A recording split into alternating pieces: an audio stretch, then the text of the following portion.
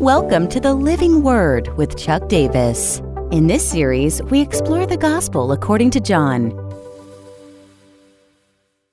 John continues to reveal aspects of Jesus' identity. In chapter 1, verses 4 and 5, he says, "In him was life, and the life was the light of men. The light shines in the darkness, and the darkness has not overcome it." John likes these two words, life and light. Life is the word zoe in Greek. It appears 44 times in John's gospel. He's calling us to experience this life that's rooted in Jesus. Jesus is the source and the existence and the sustainer of this life. And light, John loves the contrast of darkness and light. He gives us, some of us, our clearest pictures of what it means to be in a broken world when he refers to the ruler of this world and the darkness in which we live. Not only in this gospel, but the letters that he writes. He combines both of them here. And then in chapter 8 and 12, Jesus is referred to as the light of life. He'll go on in this chapter and pick it up in verse 9 and through 11 again, that the true light, which gives light to everyone, was coming into the world.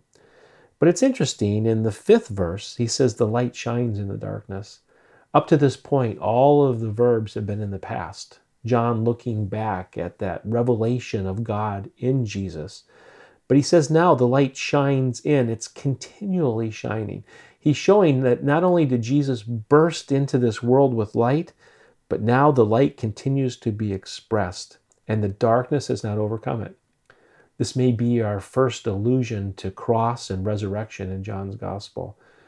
Darkness tried to overcome it, but in the end, light wins out and continues to shine in the perspective of the people who give witness to this light. Sadly, in the second passage, verses 9 through 11, as the light shines in the world, made by the very light himself, the scripture says, yet the world did not know him and did not receive him. What a sad picture of the human condition. We desire light. There's this drawing in us that wants to be full of light. But in this process, we become fascinated. In fact, John will say in chapter 3 and verse 19 that the reason we didn't get there is because we love the darkness, which is odd. We love the stumbling around, but the light comes in. And this theme of light will keep trying to invade into the biblical text. John will continue to bring us back to it. Paul picks it up in his letter to the Corinthians.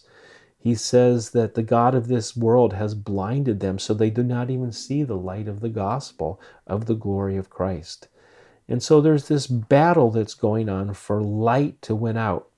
How many times in the past have famine and slavery and exile sought to deaden the light in God's people?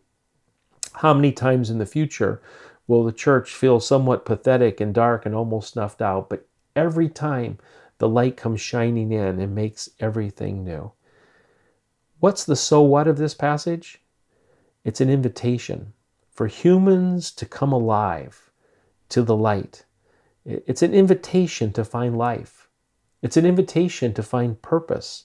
It's an invitation to find fruitfulness. As Jesus was sent on a mission, we're going to see that he's going to send us on a mission.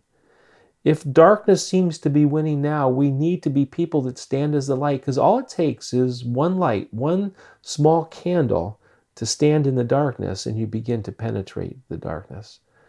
And so in this embracing of God's word, the now what is to simply choose to be a person who's a reflection of light. Yes, darkness will come our way, but in the process of life, we have the opportunity to, once again in Jesus, be the bearers of light when we see darkness and brokenness around us. I had the privilege of following an Advent series as we approached Christmas this past year. And I came across this Advent prayer, which so well expresses this. And so this will be our prayer for us today. I invite you to pray it with me. Lord Jesus, help our eyes search toward the light of your coming.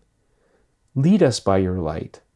As we long for the light of the radiant eternal dawn, guide our steps so that we too may shine in your love for your glory. Amen.